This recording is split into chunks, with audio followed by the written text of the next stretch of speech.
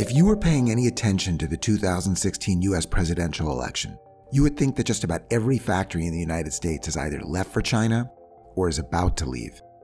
But when it comes to factories that are currently building apartments, or will soon be building apartments, we're probably just getting started with constructing these factories in the United States.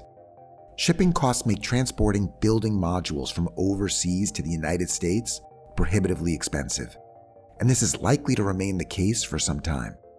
That, along with undeniable demographic shifts afoot in the United States that will be pushing the demand much higher for multifamily buildings in urban areas, suggests that we may very well witness the transformation of American factory-built construction into a multi-billion-dollar industry.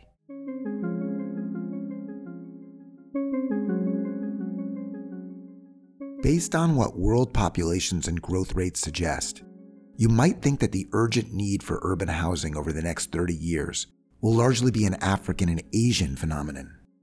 But the truth is that the migration to cities is also expected to happen right here at home. The United States Census Bureau provides statistics on the number of permits issued for new construction starts each year throughout the entire country. In 2015, 41% of permits were issued for structures that consisted of 2 or more units, referred to as a multifamily residence. Not exactly a screaming validation of my argument that you should be building modular multifamily buildings in cities, when 59% of permits were for single-family residences. But let's look at the trend line towards multifamily construction over the past 25 years.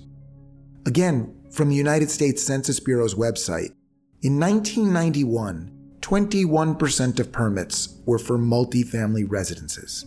In 2000, 25% of permits were for multifamily residences. In 2007, 30% of permits were for multifamily residences. And as I told you before, in 2015, 41% of permits were for multifamily residences. The rising trend of multifamily starts as a percentage of total building starts is unmistakable. Here's another interesting set of facts. The U.S. Census Bureau breaks down the multifamily residence into 3 categories: 2 units, 3 and 4 units, and 5 units and up. In 1991, 79% of the multifamily category permits were for buildings with 5+ units. By 2015, 93% of permits in the multifamily category were for buildings with 5+ units.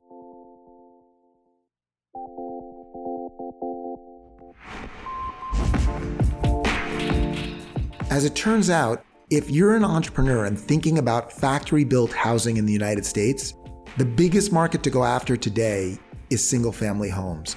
But if the trend towards urban development continues, the biggest market to attack will soon be for multifamily homes. Think apartment buildings constructed in factories. In China, factory-built construction meant giant pieces built inside a factory and assembled on site, much like Legos. In New York City, 2 companies began with a modular approach, meaning they were building boxes inside of factories that would be stacked one on top of another once they arrived on the job site.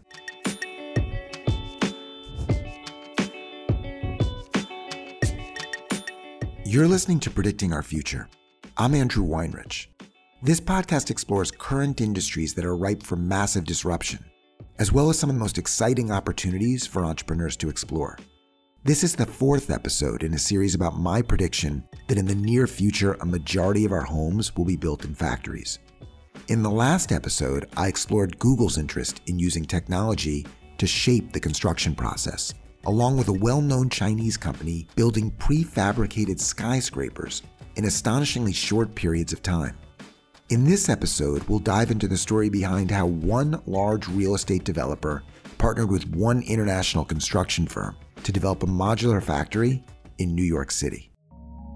This podcast is sponsored by DigitalOcean, a cloud platform company that is simplifying infrastructure for software developers. Thousands of startups have selected DigitalOcean because of how easy it is to get up and running with their platform. As you scale, DigitalOcean will scale with you. If you're a startup, apply for DigitalOcean's Hatch program, where if selected, you'll have access to their cloud for 12 months, in addition to technical training and mentorship. You can also go to do.co/predicting our future and ask the sales team for a free trial.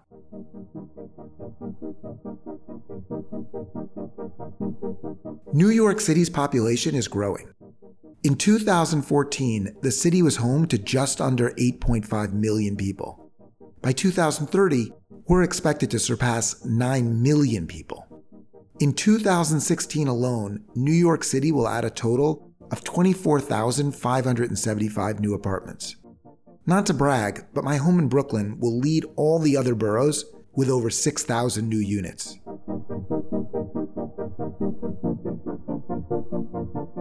At the end of this podcast series on factory-built housing, I'll make some predictions about what the future will look like and who will be the winners in this space. Without giving it all away, I can tell you who I don't expect to be the agents of massive change. Billionaire New York real estate developers. And that's because in the last century, transformations within big industries usually came from entrepreneurs outside of an industry, unburdened in their thinking by that industry's old way of doing business. So you can imagine my surprise when I learned that the largest New York City developers have not just thought about this space, but one in particular, Bruce Ratner and his company Forest City Ratner, made a considerable effort to get into factory-built modular housing.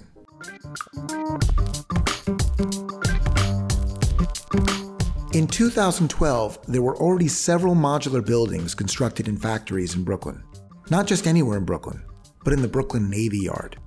I live in North Brooklyn, in a neighborhood called Williamsburg, 15 blocks north of the Williamsburg Bridge that connects Brooklyn to Manhattan. If you stay on the road closest to the East River and go another 15 blocks south of the bridge, by bike of course because on the road you'd be going against traffic, you'd come to the Brooklyn Navy Yard. During World War II, this was the largest shipyard for warship production on the East Coast. Now the shipbuilding industry is long gone, and the Navy Yard has remained virtually vacant until the recent gentrification of Brooklyn. All of a sudden, people have been noticing this wide expanse of space that could be used for factories. And two such factories, both focused on prefabricating housing modules for New York City development, were built here, right in my backyard. The first factory was owned by FCS Modular, and the second factory was owned by Capsys. Neither of their stories has a good ending, at least so far.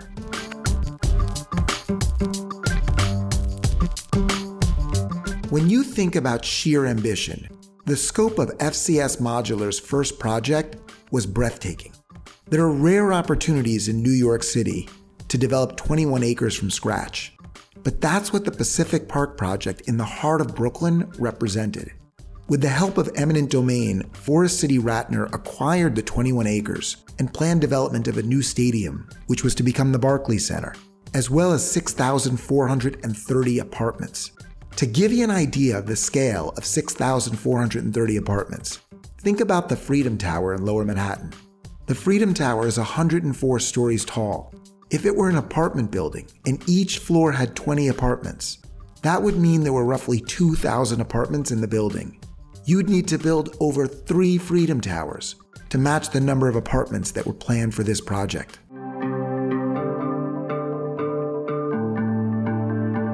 Chris Sharples is one of the founders of New York City architecture firm Shop Architects, which was hired to design 461 Dean Street, the first multi-family building in Pacific Park. He talked with me about how the idea for building these apartments inside of a factory came about. When we first started the Dean Street project, we actually designed it as a conventional building. And Forest City came back and said, could you take that design and translate it into a modular construction type? We analyzed the whole way you would go about translating a building that was going to be built in concrete into a modular frame construction. And it was quite successful. They expected cost savings from producing the apartment modules inside of a factory. We were looking at 15 to 20% savings. And this is the other important thing to understand, is we were also looking that there would also be a time impact here, maybe saving 3 to 4 months on construction time, which has a huge impact on your carrying costs. So obviously, we're thinking your first building, maybe you break even. Your second building, you get a little quicker. Maybe by your 10th building, you're doing it in half the time. That is a huge savings in interest on the financing side. The other thing is, what happens with buildings, because typically it takes 18 months to 2 years for a building of this size to be completed. You can sort of have stages of occupancy, like maybe you get people moved in on the first 6 floors. Well, with a modular building, it's done. People can move in very quickly. In 2013, Forest City sold 70% of the Pacific Park project to Greenland Holdings, a Chinese state-owned real estate developer, and hired Skanska, the Swedish multinational construction company, to oversee development. Forest City and Skanska partnered to set up FCS Modular to put into effect the plan that Chris had discussed with me. The first goal of the Pacific Park project was to build a 32-story building with 363 apartments where each apartment or module was constructed in their jointly owned factory in the Brooklyn Navy Yard. When the modules were completed in the factory, they were to be transferred to the site and then assembled by Skanska, who was responsible for essentially stacking the modules on top of one another.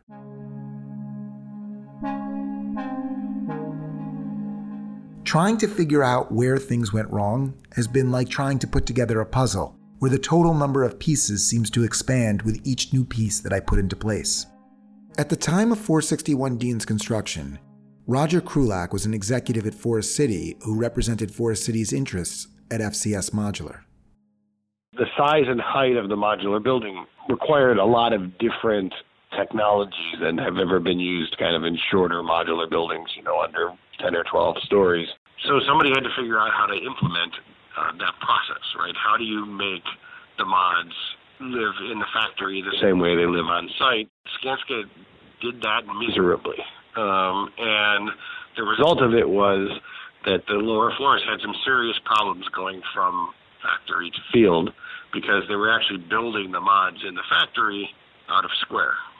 If you build something that is out of square in the factory and then try to stack it on in the field where it's supposed to go, it doesn't fit. Right? So I'm not talking about huge orders of magnitude problems. I'm talking about their minor problems, but when you have 1,000 pieces, they have to fit correctly.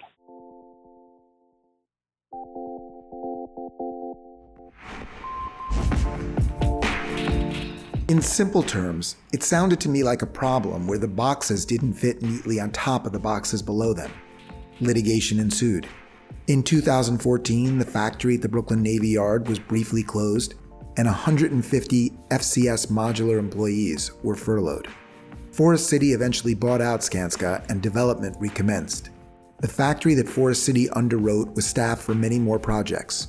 But Greenland decided to build all the other towers on the Pacific Park project without the factory-built modules, and Forest City put their modular business up for sale. The promise of a project performed for less money, built in a shorter period of time, and with a higher quality product went unfulfilled.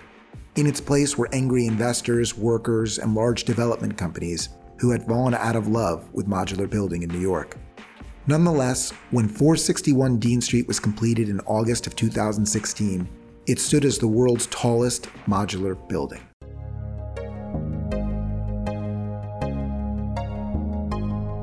In July 2012, at about the same time that the Forest City project was being developed, Mayor Bloomberg launched an initiative designed to address a different housing problem in New York. The demographics of New York had changed substantially since World War II. Today, only 17% of New Yorkers live in nuclear family households. More single people translates to a need for more apartments. Historically, New York has met the need for more housing by building up, but the population growth, combined with more people living alone, convinced Mayor Bloomberg to consider another alternative: building smaller. The New York City Building Code requires that no apartment be less than 400 square feet. In 2012, Mayor Bloomberg announced a competition entitled ADAPT, where proposals were solicited for innovative, affordable micro-housing to be built at 335 East 27th Street in Manhattan. Monadnock Development was selected as the developer for the city's first micro-unit modular building. Called Carmel Place, the new building was designed to have 9 stories with 55 units, ranging from 260 to 360 square feet. Mimi Wong was the architect from the New York City firm N Architects that worked on the project. She thought a big reason for Monadnock's selection was the fact that their bid included factory-built modules.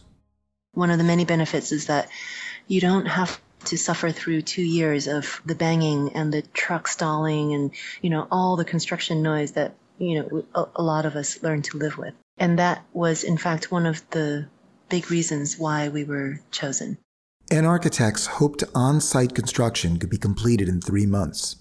Mimi also believed that modular construction held the promise of a superior product compared to an apartment building that was constructed entirely on-site.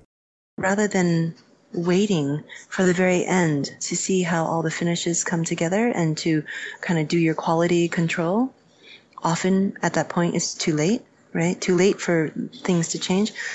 With modular units, you are seeing all that stuff in the factory a long time before it hits the site. So, for example, I mentioned there are 8 apartments per floor, but there are 5 different unit types. And so we looked at all of them as they were rolling down the factory line and approved each one before they rolled out all the others. And so we had to make sure that all the measurements were absolutely accurate. And because of the pressures of a small site, we could not lose a whole line of apartment units. We were down to 1/8 of an inch and 1/4 of an inch tolerance on the measurements of rooms. In normal construction, that is not possible. It is not reasonable to expect a contractor to be within 1/8 or 1/4 of an inch accuracy. Monadnock engaged its sister company Capsys to construct the modules for Carmel Place. Capsys' factory was also located at the Brooklyn Navy Yard and had a longer history than FCS Modular in building modular multifamily housing. Although Capsys had a history in modular, that didn't mean the Carmel Place project was without its design challenges. Capsys, before our project, had only built a 5-story building with their modular system. Ours is 9 plus the mechanical, so call it 10. The other big difference is that their project, so they had been doing some assisted living type development projects with their modular system. So in addition to only building 5 stories previously, they had also only built a 1-hour fire-rated building. This one needed to be 2-hour. So there were a lot of regulatory agency approvals that we needed to obtain.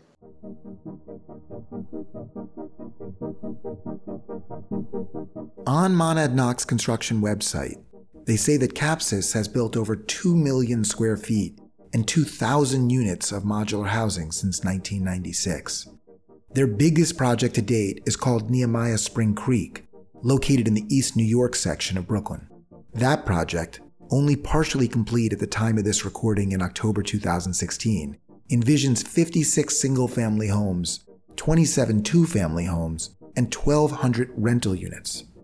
And yet, even with the successful completion of the Carmel Place project, Capsys announced it was closing the doors on its Brooklyn Navy Yard factory and selling its business to Whitley Manufacturing, another modular construction company with a focus on office construction.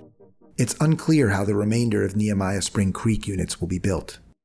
The sad part of the story is that they lost their lease. They lost their lease because the Brooklyn Navy Yard is completely full. Steiner Studio has taken over a large chunk of the Brooklyn Navy Yard, and manufacturing companies like Capsys just couldn't afford to, find another space in New York. They couldn't find anything comparable except for on Staten Island, but that would have been a nightmare because they have to truck over the Verrazano Bridge the units, and that is a logistical kind of, that's a non-starter.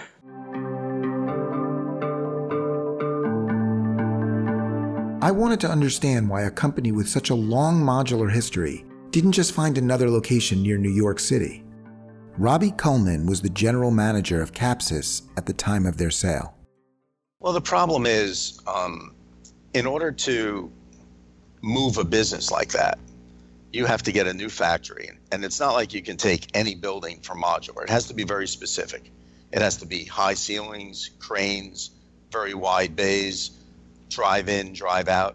The city of New York also has made it very difficult to move modular buildings that are drastically oversized. Capsys was formed, one of the reasons in New York City was they could move very wide modules that you couldn't build in Pennsylvania and bring them to New York, but you could build them in New York and deliver them, and it made a very big advantage. But once the city made it so difficult, if the business was going to be relocated, and I did look throughout New York and the area, and there were no buildings that would fit the bill for the modular construction. So the business would have to move to Pennsylvania or further down south or up in New York State. It couldn't stay in New York City. It turns out transporting modules on highways isn't easy either.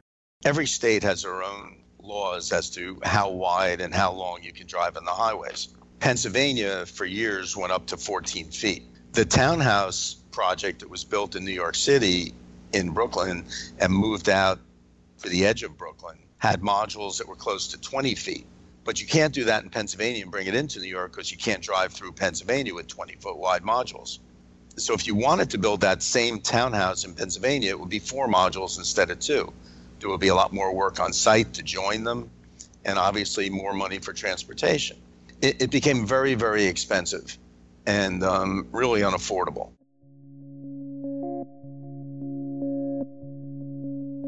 Robbie told me he believed that there was still an enormous economic opportunity for developing modular projects in New York, even if it wouldn't be Capsys that was building the modules. With the success of the Carmel Place project, I asked Mimi why we weren't yet seeing many more modular buildings planned throughout New York City. She thought that the scope of the building project would have to be large enough in order to warrant a modular build.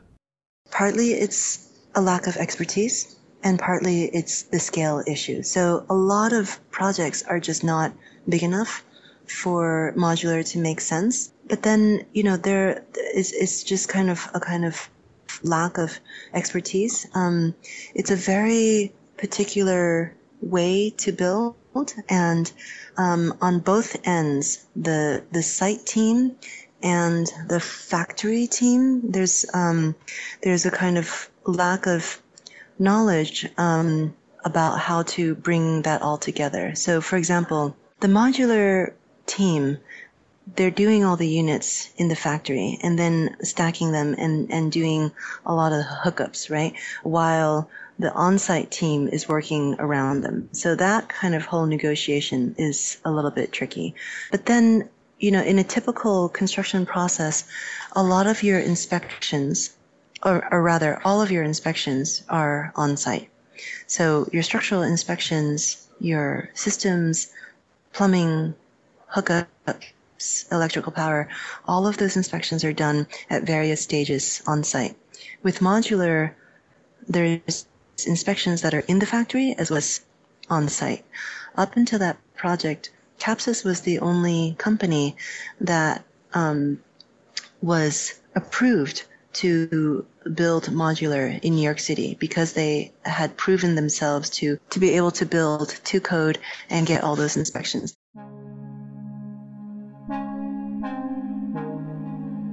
So where does all of this lead us?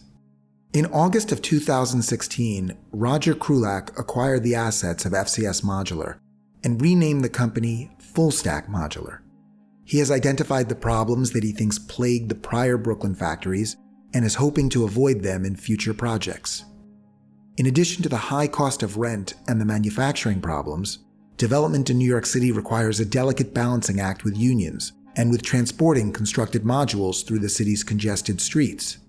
Roger already has 3 buildings under development, and Full Stack Modular was able to retain the union contracts of the acquired company.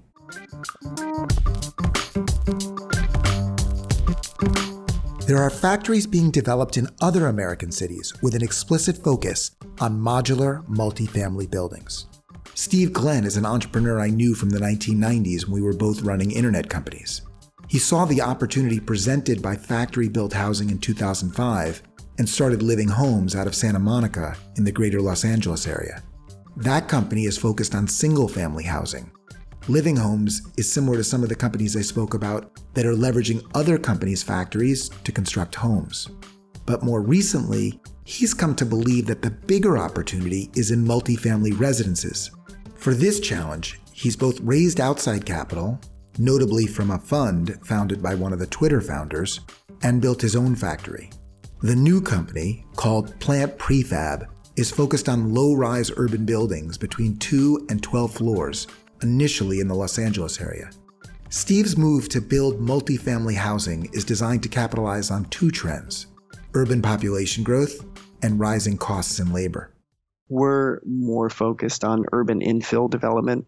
We're less interested these days in what's happening in the suburbs. And we're more interested because we think it's the most responsible place to build, in cities, that cities need to get denser to deal with the fact that populations are increasing.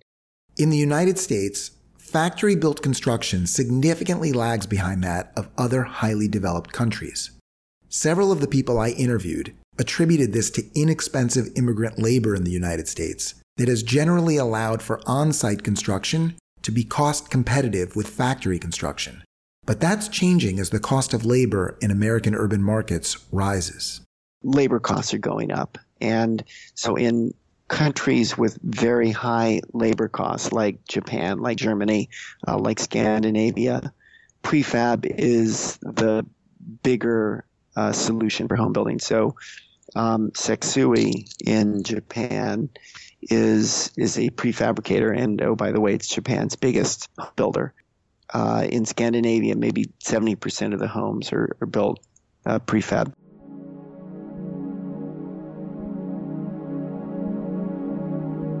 In the startup world, we often see venture capitalists adopt a herd-like mentality when it comes to funding.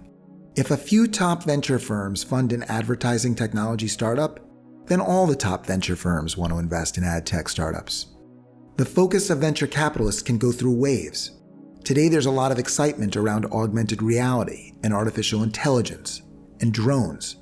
And yet, other than the companies I've mentioned in this podcast series, we've barely seen any venture capital focused on factory-built housing. That's probably because venture capitalists often wait for the stars to align and the tea leaves to present them with obvious opportunities.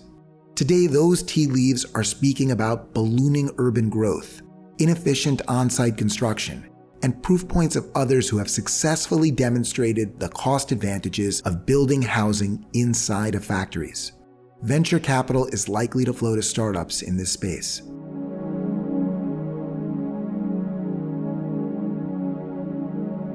This will not be an easy space to conquer. There are so many moving pieces, so many entrenched interests, and yet the rewards are so tantalizing.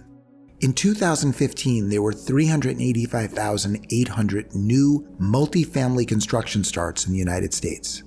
The Multifamily Housing Council has been recording multifamily construction starts since 1992, and they've reported that this is the highest year yet for new multifamily construction starts.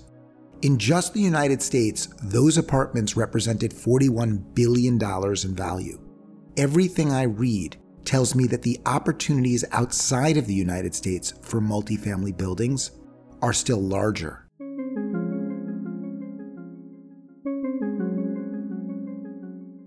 From the interviews I've conducted, it might seem like there are a lot of folks focused on this space already. But when you consider the scale of the opportunity, the attention paid to this space as measured by the entrepreneurs who have trained their sights on it is more akin to a drop in the ocean.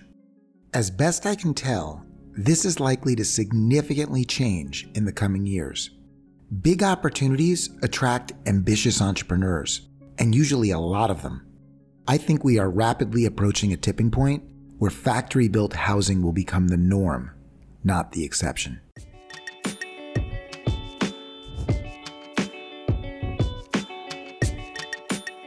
Tune into the next episode of Predicting Our Future to hear what the American construction industry can learn from the automotive industry when it comes to building the next generation of home building factories.